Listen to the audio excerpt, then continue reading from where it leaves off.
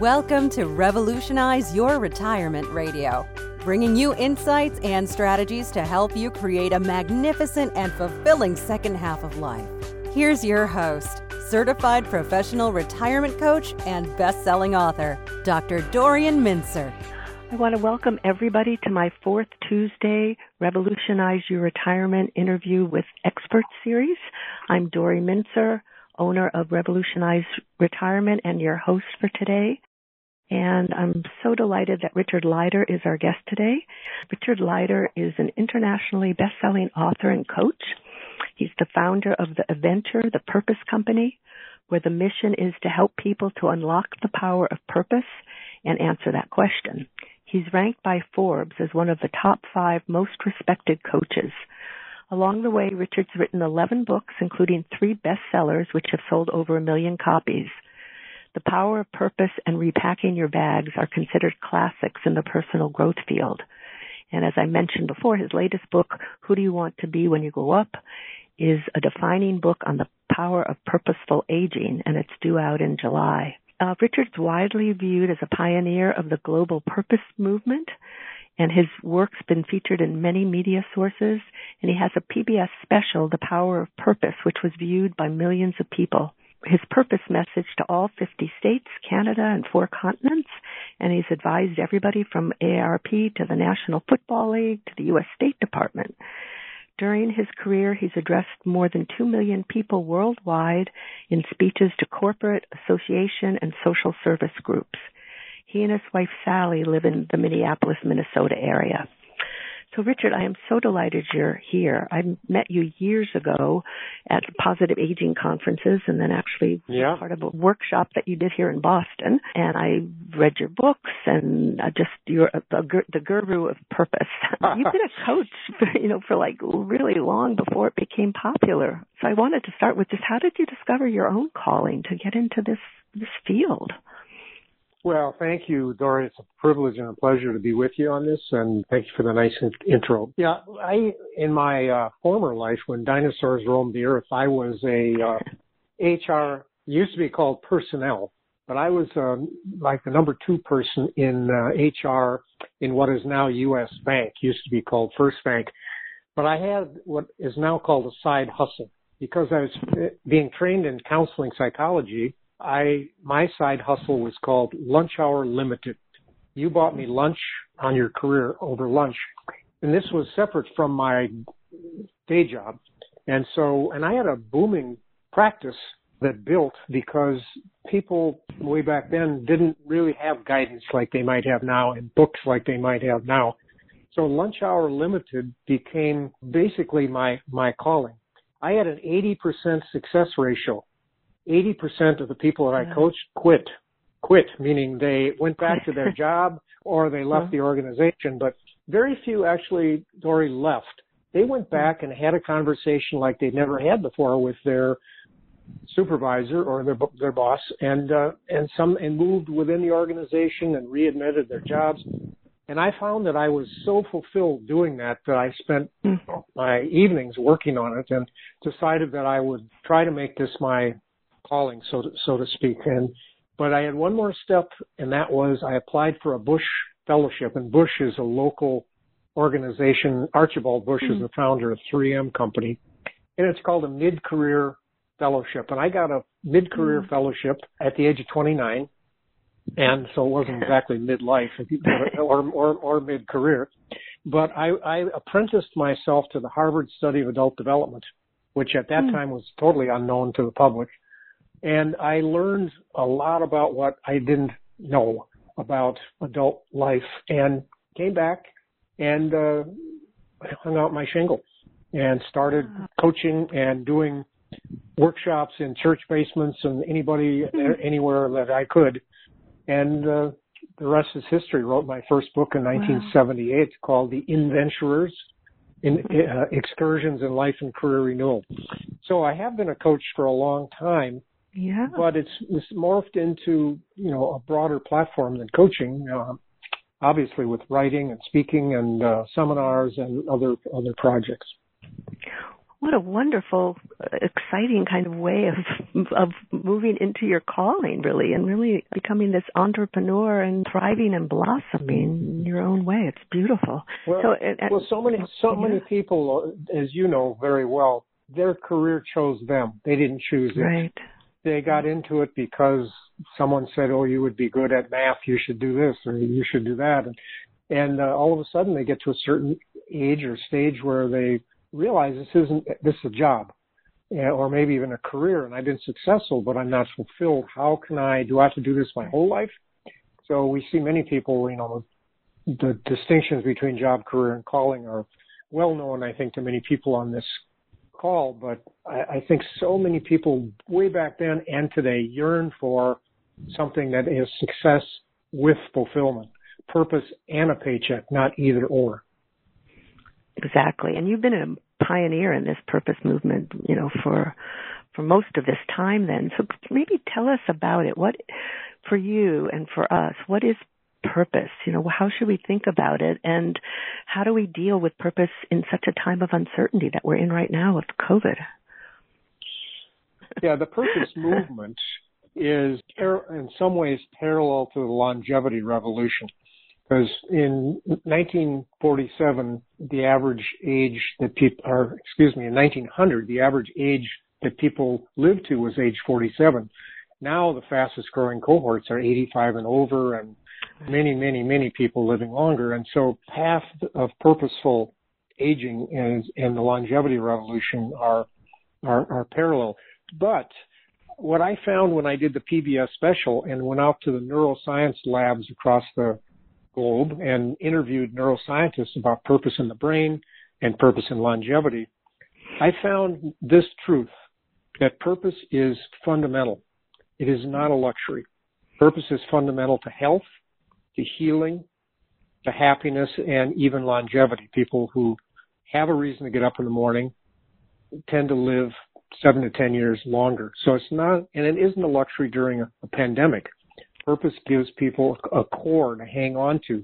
During times of change, people tend to go higher and deeper. Higher meaning they step back and look at, wow, what's going on out there? And then they go deeper, what's going on in here with me, and what are my choices in things like that.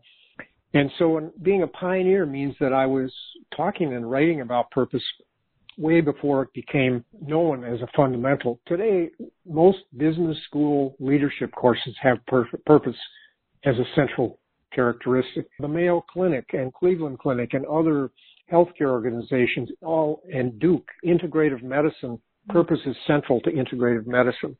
So you see that purpose has become industry agnostic. It's in schools, it's in leadership, it's in health and longevity, aging. And so we have seen that it is fundamental. And purpose, the way I talk about it, as you asked, is the simple answer to why.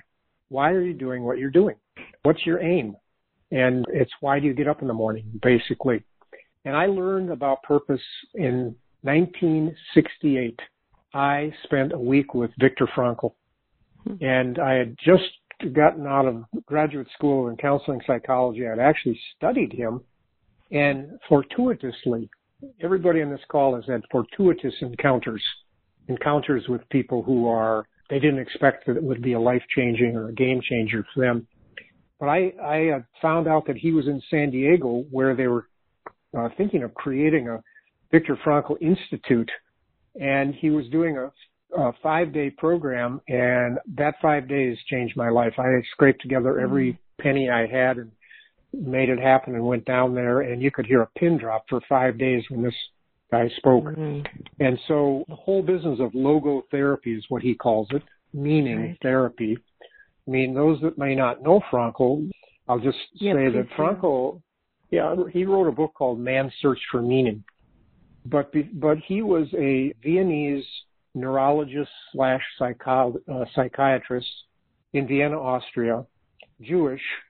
During the height of his work in training residents in logotherapy, he and his parents and his pregnant wife and his siblings were all put in a boxcar and shipped to Auschwitz. None of them survived. Only Viktor survived.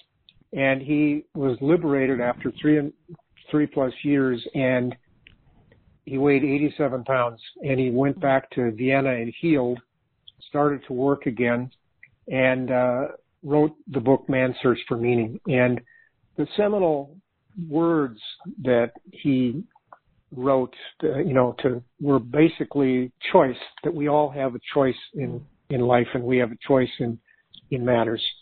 And so what he talked about was that choice. And what choice do you have in a concentration camp? Well, you have the choice to get up in the morning and give somebody else a hug, a kind word, a crust of bread, a slurp of soup, hope for the future, hope yourself when you get out of there. And so purpose is an aim, but it's always an aim directed outside of yourself and making a contribution in some way, shape, or form to others. And so he said this, which I'll end with relative to that. He said, don't ask, what is my purpose? Ask this, what is life asking of me now in this situation? What is life asking of me now? And the original title of the book was this. It was Say Yes to Everything. Say yes to life in spite of everything. So say yes to life in spite of the pandemic, so to speak. Well, how you do that is what we coaches help people do and try to do ourselves. And we know that we can grow through adversity. We know that as coaches. And we know that as human beings often, that and we need to be reminded of that. They call it now, some researchers have called it PTG, post-traumatic growth. Mm-hmm. And so there's a whole body of work around post-traumatic growth, that we actually can grow from adversity. We don't want adversity. No one wants to be in a concentration camp or get COVID or anything else.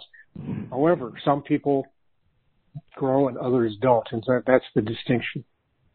So can you help us think about how one makes that choice? I mean, purpose both is a choice and it's an aim, as you say, and purpose is a choice. So that would be a mindset that, yes, I do have choice. Purpose is an aim, meaning it's outside of ourselves. It's a direction we take with our life and our livelihood and our gifts. And the third thing is purpose is a verb. It's a practice. It's not something you write and put on a wall, or you do a eulogy at a funeral. All of those are positive and possible. But there are 1,441 purpose moments in a day. 1,441 chances to make a difference in one person's life during that minute, during that moment. And I talk about purpose as practice, a verb. And there are two practices, and then I'll share a formula. But practice number one is called the morning practice. And that is when we get up in the morning, it takes 2 minutes to do this practice. When you get up in the morning, pause. That's step one. Pause means no technology. Don't let your phone or your computer hijack that moment. Step two is take 3 deep breaths. And that's a centering practice to center yourself and remind yourself of the choice you're making. Step three is determine what, with intention, as you look out over the up and coming day, how you want to make a difference in one person's life that day. Just one person. You don't have to save the world. And then make the commitment to do that. So the morning practice is something that I've done for years, and I do religiously and teach others just like I did now. And you try that for a week, and you'll get a kind of what I would call a felt sense of purpose as opposed to a concept. Purpose can be a nice concept, but when you feel that and you actually activate that like a verb and do that during that up and coming day, there's a felt sense that life feels better and you feel healthier and more alive in certain ways. The second practice is the evening practice. And the evening practice is before you go to bed at night, you review how you did that day. And the way to do that is I would request that people who are listening to this take out a Post-it when they get a chance and write on that Post-it 2 words. grow, and give. That is the universal default purpose. As a pioneer in the purpose movement, people say, well, what if you don't have a purpose? And I said, if you have a pulse, you have a purpose. And so let me give you the universal default purpose that the research points out, and that is people who are growing and giving are living purposefully and living purposeful lives.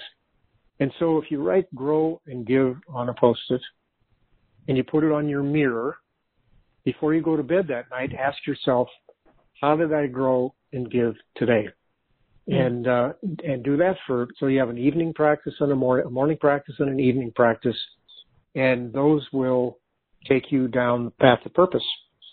And so that's two practices that are easy, simple, and very doable. And what it hits me as, it's part of, it's another term, but kind of living your legacy. I think if you focus on growing and giving and are intentional about it, it sounds like then every day there's that sense of, being able to feel centered and part of the world and kind of doing something outside of yourself.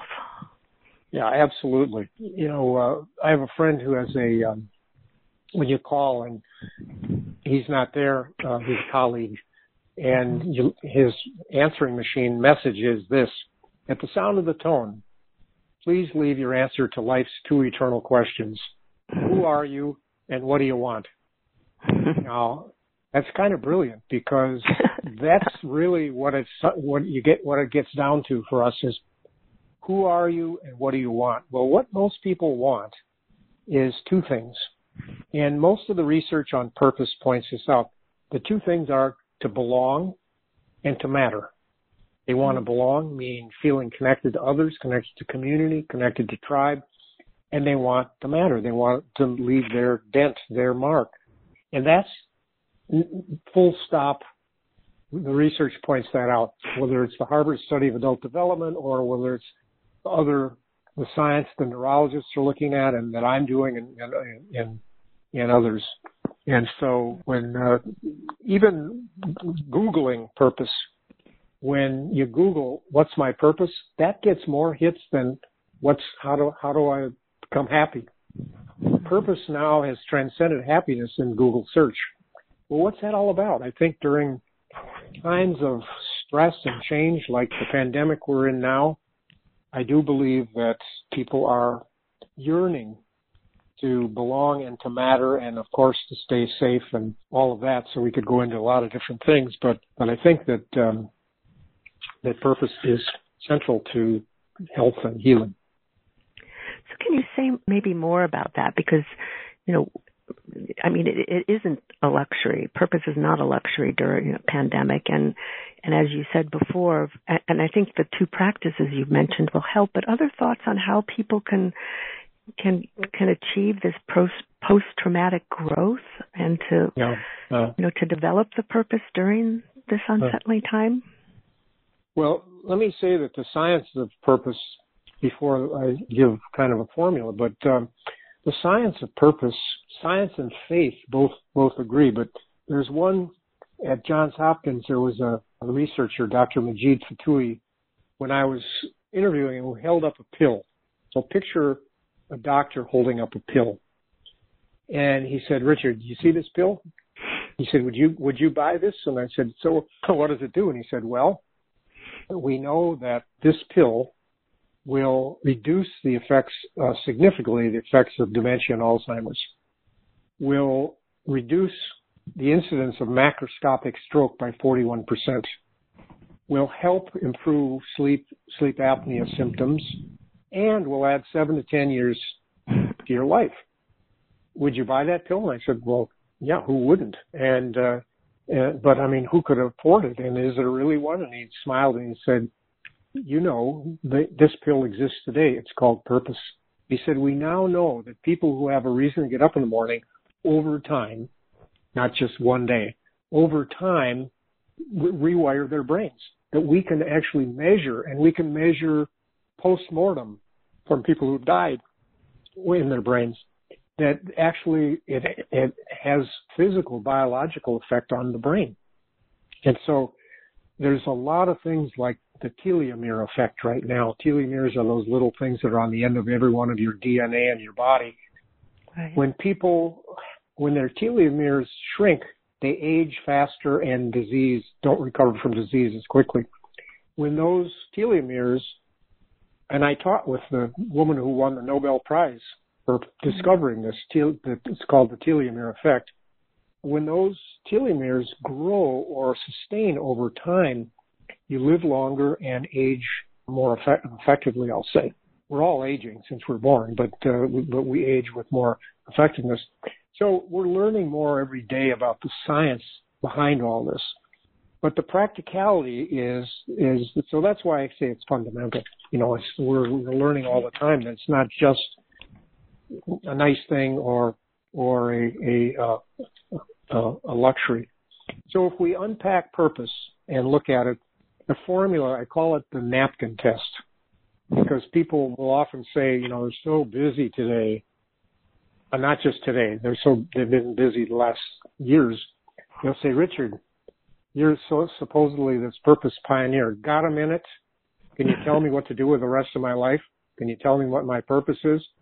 I said, well, if you only got a minute, take out this napkin and jot down this on your napkin. G plus P plus V equals C. So G, the letter G, stands for gifts. The letter P stands for passions.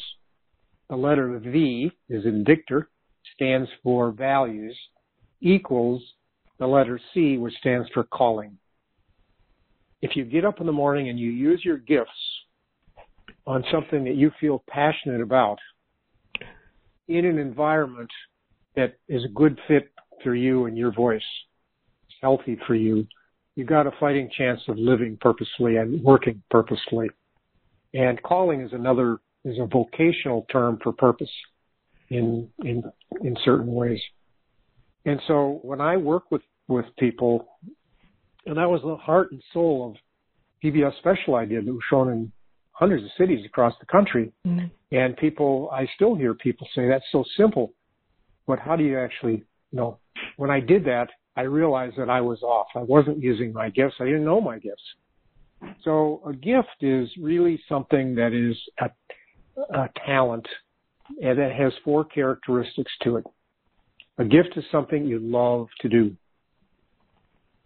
Secondly, a gift is something that others observe you loving to do and most often doing effortlessly and superbly.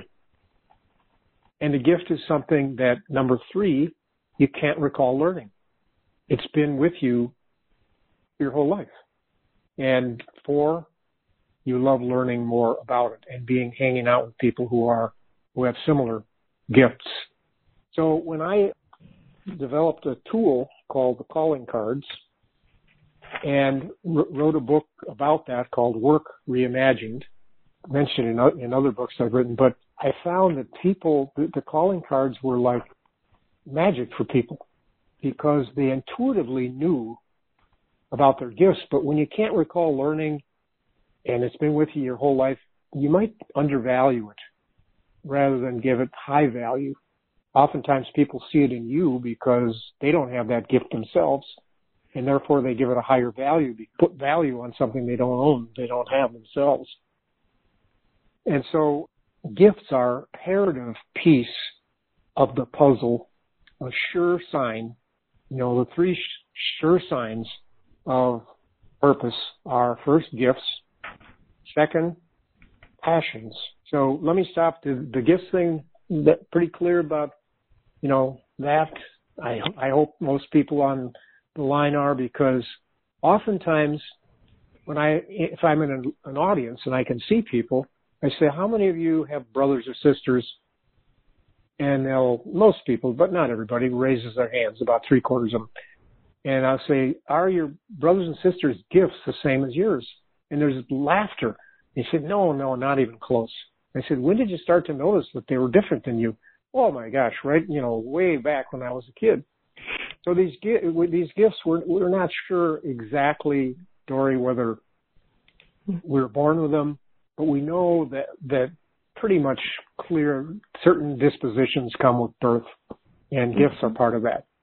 Then passions are, what do you really care about? What makes you cry? What makes you sing? What energizes you? What drains you? If you use your gifts, your most enjoyed gifts, on things you really feel caring about and curious about, then that's another sure sign that you're on to a purposeful existence, purposeful life, or a purposeful work. I know that I had a conversation backstage with the founder of TED, not the current owner of TED, TED Talks. Right. Richard Saul Warman, who's the founder of TED back in the 80s. We're backstage. He's in his 80s, by the way, and I'm in my 70s. And we're backstage, and he says, "Richard, what are you going to be talking about?" And I said, "Purpose." He kind of shrugged. And I said, "Well, Richard, what are you going to talk about?" He said, "Curiosity." He said, "Don't you think curiosity is this kind of the heart and soul of purpose?" And I said, "Yeah, absolutely. If you're not curious about life, about others, about something, it doesn't have to be a cause, but something you care about, could be a product, could be a service. You're not," and he said, "TED is watched by billions of people, and it's people are innately curious, and school never ends. Classroom is everywhere. Lifelong learning, right?" Yeah. Well, they now call it long life learning. Yes. Because we got a longer life. So what are you passionate about or curious about? Mm-hmm. Third is values, the V. And values really is another word for culture or environment. Because if you're using your gifts on something you care about, then oftentimes the number one knockout factor is where you do it and who you do it with out there in the world.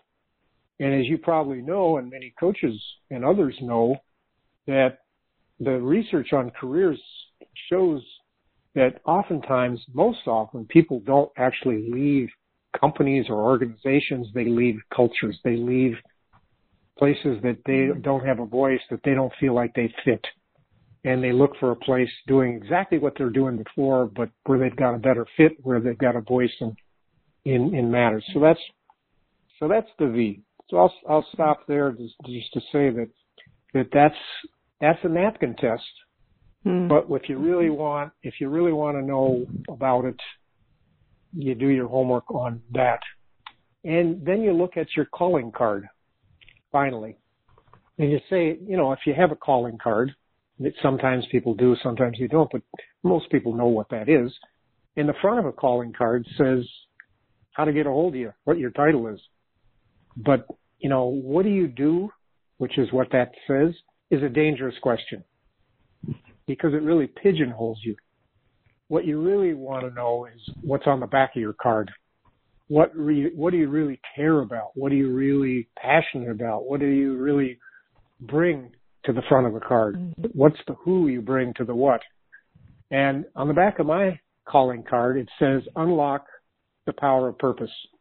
Well, I have to say that is not just what I do for a living. That is who I am. I have been, since day one, curious about why people do what they do, particularly in the work world and the retirement world.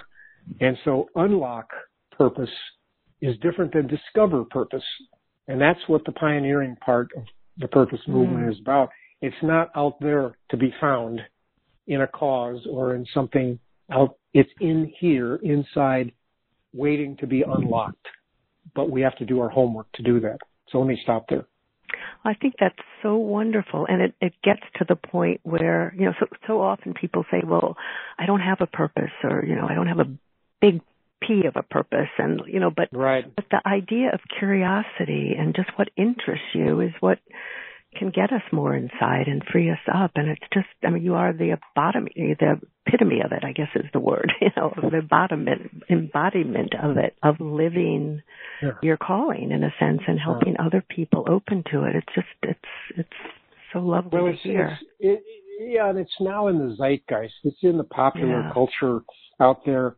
Bruce Springsteen just came out with a new album and a new show, letter to you, it's all about purpose and aging and purpose in life in certain ways. And so I'm not, it's a very thoughtful piece, whether you like his music or not. But German philosopher Schopenhauer said that every new idea goes through 3 stages. Because people say, oh, Richard, you're so lucky you hit this aging thing just right with your work and everything. And I said, well, yeah, 40 years later. And but Schopenhauer said the 3 stages that every new idea goes through are, first of all, ridicule. And I've had plenty of ridicule, like purpose. I mean, give me a break, get a life, just make a living, get a paycheck. And then secondly is opposition. Sometimes violent opposition, meaning pushback on new ideas. And then third, self-evident. Well, I think now purpose is self-evident.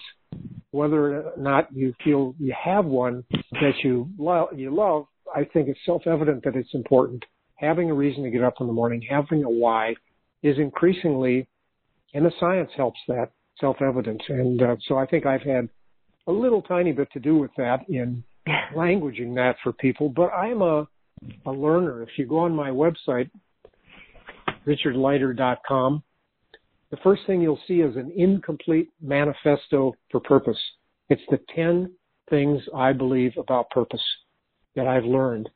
And I call it an incomplete manifesto because, first of all, every movement needs a manifesto. So I created one. But it's incomplete because I'm still a learner. Future belongs to the learners, not the knowers. And I want to be part of that future as a learner, not just a knower. So it sounds like that's going to be something that's important for people to look at. So again, richardleider.com is the website you mentioned. I want to incorporate some people's questions, and I also want you to tell us sort of how your journey has led you, and I think you've been talking a little about it, of this new book that you've written. But one of the questions from Elizabeth in Durham says, how can you overcome clinical depression to grow and give? Do you have a sense of how to respond to that? Well, as a coach, I don't do drive-by coaching, so I don't know. Right. Elizabeth, everybody's an experiment of one. Right. But I also know this, that isolation is fatal.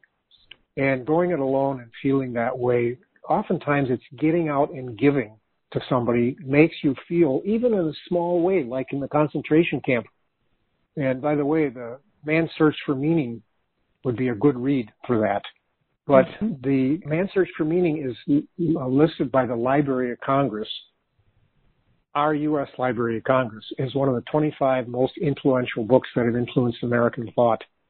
Now, that's pretty amazing because that's the only book like it there. But I think the point is that getting out and giving oftentimes changes the game for people. And so it depends on how clinically depressed we're talking about or, how isolated.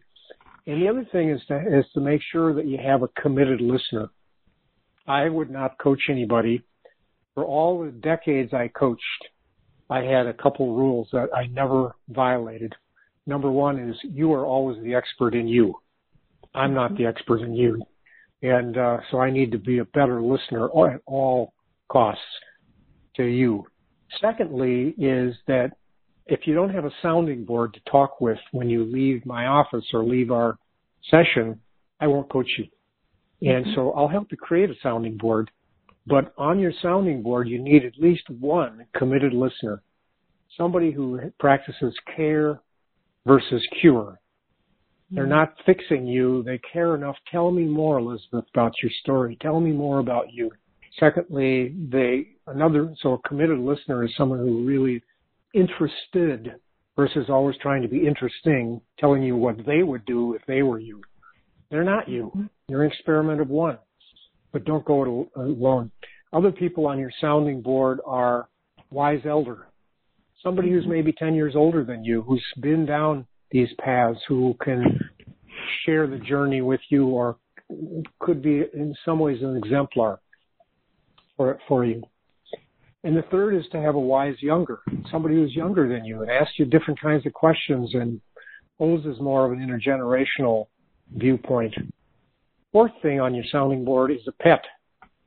Oftentimes I found people really come out of their shell with a pet.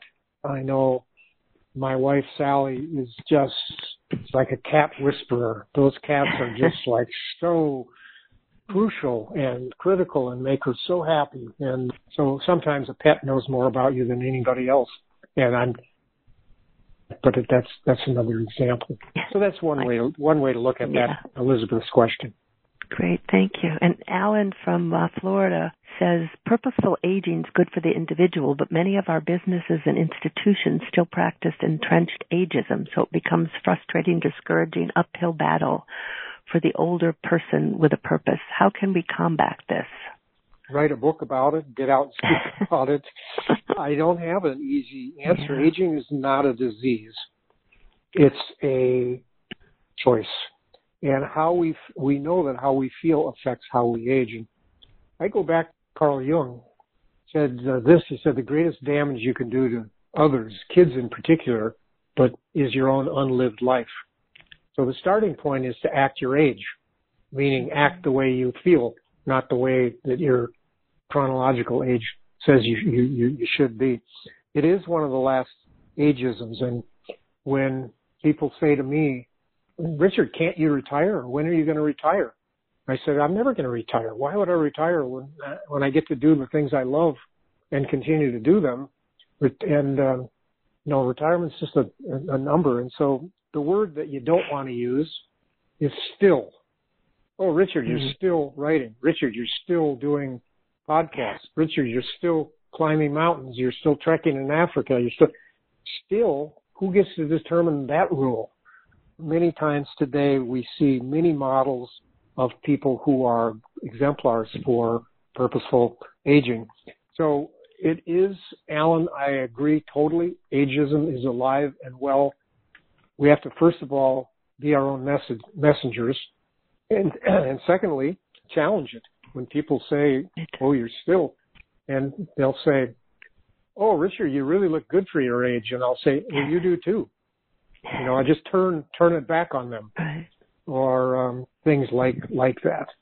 So I don't have an answer, but I do believe this new book, who do you want to be when you grow old?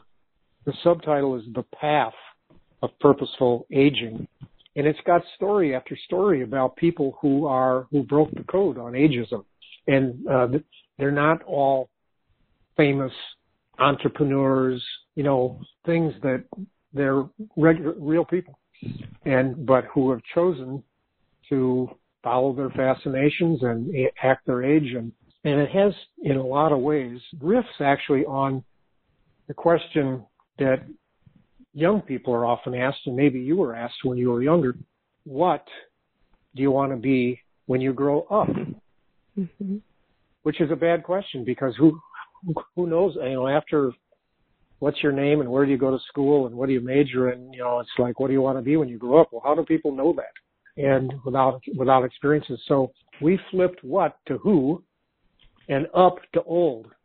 And we are stand for owning being old and enjoying it in certain ways. And we know there's issues with it, but there's also growing whole. When we age, how do we grow whole? How do we open up new parts of ourselves that heretofore we didn't have the time, the energy, and the resources for? And so that's why the default purpose is grow and give. And, the question is, how old do you feel? And oftentimes people today will say, whoa, well, I'm 75, but I really feel like 50. Well, act your age then. Act the way you feel. So can you give us a few examples from the book? I would love to hear a little more about the book. And a number of the questions are sort of about getting older, just to incorporate a few of the questions into it. Before maybe we get into what Kathleen from Boston says, what if one has an abundance of curiosity in too many areas of interest? Do you have any advice on how to sharpen one's focus of what's the most important curiosity? One could think about that as we're getting older, too, of the who we want to become, because there are many life stages. So I wonder if you could maybe respond to that, maybe in relation to the new book, too. Yeah, let me respond to that in relation to the old book first. Okay, great. A passport. But for 5 years, I was the curator I had an office in Washington, D.C. at AARP, and I was the curator of AARP's think tank, Think and Do Tank, on the future of aging. And it was called Life Reimagined. And I was the curator of the Life Reimagined Institute. That's where a lot of this thinking on aging came from. But I've been a student of it for years, but I really honed my craft there. And co-authored a book called Life Reimagined. And Life Reimagined has 6 practices in it to answer the question.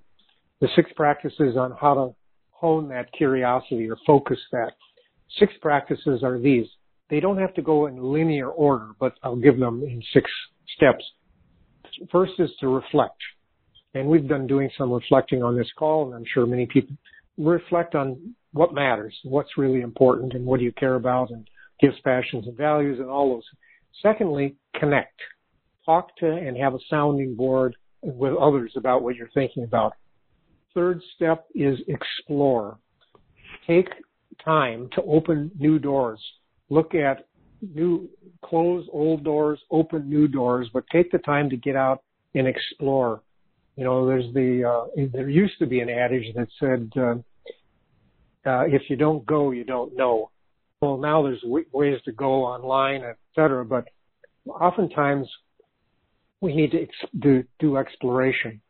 And I know I actually did work with the guy who founded the Discovery Channel, which is all, John Hendricks, is all about discovery and exploration and that curiosity, but explore. Fourth is choose. With your explorations, make the commitment to 1 or 2 things that you want to dive more deeply into. You can always close that door, but go further into it. Make a commitment to learn something about it or apprentice yourself, shadow somebody, do something to move forward. Fifth is to repack. Repack means what do you need to do to make, if you want to go further now, what do you need to let go of? You know, no is a complete sentence. What do you need to say no to? Unpack and repack. It could be you need to let go of old relationships, ways that you're spending money, and you might need to save money, etc. And then the final thing is act. And that is take 1 step forward. So we found that those 6 practices are the 6 chapters in the Life Reimagined book with stories about that. And people start all over. I still have people post PBS special, which was several years ago. I still get emails from people who are repacking and said that was so valuable because I realized I had to really simplify my life. I had to start letting go of things, my stuff, plus things on my calendar, plus relationships, in order to have the room and the energy and the wherewithal to repack to do what I really want to do. So I'm not saying it's easy, but those 6 practices work. The process works if you work the process. So that's one way to think about it. I think that's really helpful, and actually it answers a number of questions from people, some really good questions, but I think your 6 steps have really gotten into that about, you know, the curiosity and the action and different ways of shadowing, of, you know, trying to open and explore rather than focus on sort of deficits, I guess, is how some people have it. One question in particular says that sometimes people just get stuck in what they can't do rather than what they can do. So, I mean, I think your 6 steps sort of speak to that a little bit. But any other ideas of how to help people kind of get out of their own way, in a sense, and open to that further exploration? Well, I think that one of the chapters in the book is, am I living a default? This is in my new book now. Uh-huh. Who do you want to be when you grow old? But one of the chapters is, am I living a default life? And oftentimes people find themselves at a certain age, it's kind of that ageism thing in certain ways, where they're feeling like they're living a default life. And the default life is often the mindset of a linear life. It's to grow up, get an education, work, retire. And the linear life is really dead for most people these days. That it's changing. The game is really changing. And the question then is, the other chapter that follows on that one is, so how do I live the good life? my co-author, David Shapiro, who wrote this new book, it's my 11th book, and it's our 6th book together, 3 bestsellers. We wrote a book called Repacking Your Bags, Lighten Your Load for the Good Life. That book has been through 3 editions, 1 million copies sold, over 1 million copies sold in 20 languages, and it's all about living the good life. So now we're living the good life in later life. And the good life is this. Are you living in the place you love, with the people you love, doing the work you love, whatever that work is? It could be creative work or volunteer work. It doesn't have to be paid work, on purpose, real reason to get up in the morning. So what we found was that beyond health and money, these are the 4 critical factors to living a good life. Place is place. And oftentimes people find themselves living in the place, which means not only the geographic place, but the home, the house, the surroundings, etc. And they relook at that. With the people they love, meaning as we age, sometimes or oftentimes our relationships shift. And people die, or people part, or we move, or things happen, and we retire, and it's no longer the same work people. So we relook at at people and tribe. And the third thing is right work, and that's that napkin test. Gifts, passions, and values are cradle to grave. They're not just for a job or a career or even a paid calling. It has to do with bringing our gifts forward. And then purpose. And the research shows that the happiest time of life often is beyond midlife. It's in the aging space. There's so much research now that I'm privy to and part of. It's called the U curve, the letter U curve. That the peak of emotional life is post 50 into the 60s and 70s and 80s, where people are turning often the midlife crisis into a new kind of a calling or a new kind of a life, and growing whole and wanting to stay relevant. Think about this, Dory. You remember the book Passages? Mm-hmm. Yep. Passages came out 44 years ago. It was on the bestseller list for years, helping to define the decades that we didn't know that much about. We knew a lot about adolescence, but we didn't know a lot about adult life. And Gail Sheehy was a writer, journalist who used the research from the Harvard study and others to craft a new narrative. And that's what I'm doing, is trying to craft a new narrative for growing whole and looking at the really how to stay relevant and how to keep growing and let go of that. It's actually can be better with age. Hard to believe, better with age. And that's what we found in the stories and the research that we did in the interviews we did for this book. So what are the other chapters? It sounds so good just to tell us what some of the chapter titles are, because it's already, I think, piquing everybody's interest about the default life versus the good life versus how to develop. In a sense, it's new identities, in a sense, growing whole. But go ahead. Yeah. Well, the first chapter is after introduction about what this is all about, choosing the path. First chapter is old. Who, me? It's really looking at your mindset.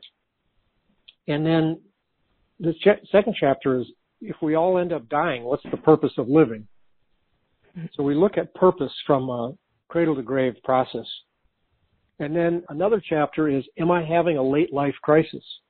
Because the midlife crisis we know a lot about, but there also, when you're living 3 decades longer, there's often a late life crisis that I still don't know who I want to be when I grow up. I'm still not living in the place I love, with the people I love, doing the things I love with purpose. And so we have a quiz in there, tips on late life crisis.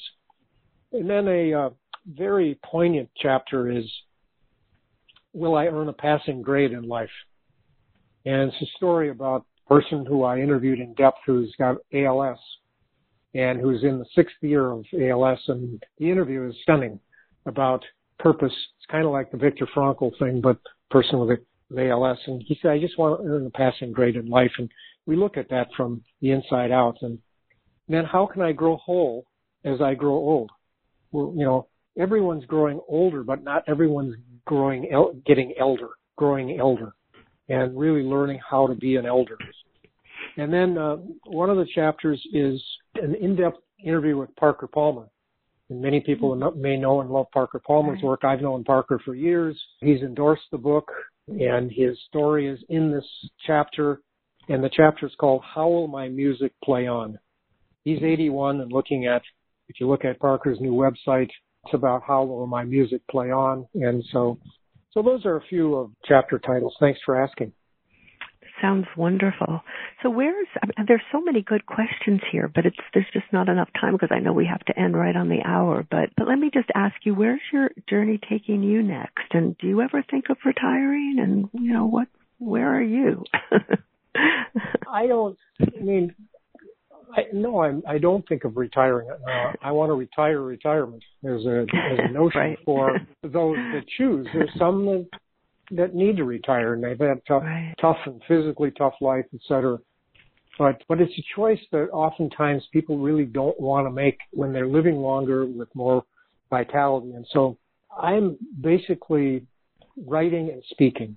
I'm as busy now in the COVID world doing these podcasts and Zooms and doing the writing. And I found that there is a huge, huge interest in healthcare and in all kinds of fields in positive and purposeful aging. The longevity revolution is alive and well, and so I want to play full out, continuing to do what I'm doing. I still plan to, although I've put it on hold, obviously continue to lead my walking safaris in Africa that I've done for over three decades. And, I take good care of myself, but I don't take anything for granted. As we get older, things happen. My journey is continuing to be relevant, and I find that when I get up, I call it golden hours, but I love just closing the door and writing and thinking and creating. And so creating content, speaking about it, is, on helping others unlock the power of purpose. But I really want to change the narrative on aging, much like Passages did. It doesn't have to be a bestseller that way, but making it simple for people, making it accessible for people. And as they get over this ageism thing and really look at life as it could be and the possibilities. And the book is just one part of that. Well, it sounds like a really important part. I'm looking forward to, and maybe you'll come back later after the book's out and we can talk about it more too. Maybe I'd love to. I'd love to dive into some of these things like the late life crisis, but also, looking at some of the real possibilities, growing whole and staying relevant and, being truly an experiment of one and not being isolated. And so, there's a lot for us to learn about all of this, and I'm still learning, and that's part of it for me is that I find that if I'm with people who aren't curious, not about the book and all, but, are living kind of a default life, that to me is nothing's worse than being with a person living a default life to me, and I try to avoid that, and that's just the way it is. I want to be with people who are on their own learning edge, and they're growing, and I'll end with this, my favorite quotes, Dory, on purpose. It comes from the American essayist E.B. White. He said this: I arise in the morning, torn between a desire to save the world and a desire to savor the world. This makes it hard to plan the day. Well, in all due respect, so I'll say it again. I arise in the morning, torn between a desire to save the world and a desire to savor the world. This makes it hard to plan the day. I think it's about both. It's about saving, not literally, but it's about making your mark, your contribution, which is in our DNA as human beings. It's in our DNA. We're born with innate goodness, and we learn and need to repractice that as we age. But saving and savoring can go into one day, into one life. Not either or. You don't have to be Mother Teresa or Gandhi and Nelson Mandela. You just have to be you, but make your mark, make your contribution, as well as savor. That sounds like a wonderful way to end. Thank you for having me. But thank you so much for being here with us. Stay well and safe, and I will be in touch about a date after the book comes out. Thanks, Dory. Thank you so much. Okay. Thanks a lot. Take care. Bye-bye. You've been listening to Revolutionize Your Retirement Radio with Dr. Dorian Mintzer. To learn more about the resources mentioned on today's show, listen to past episodes, or download our free retirement transition guide, visit revolutionizeyourretirementradio.com.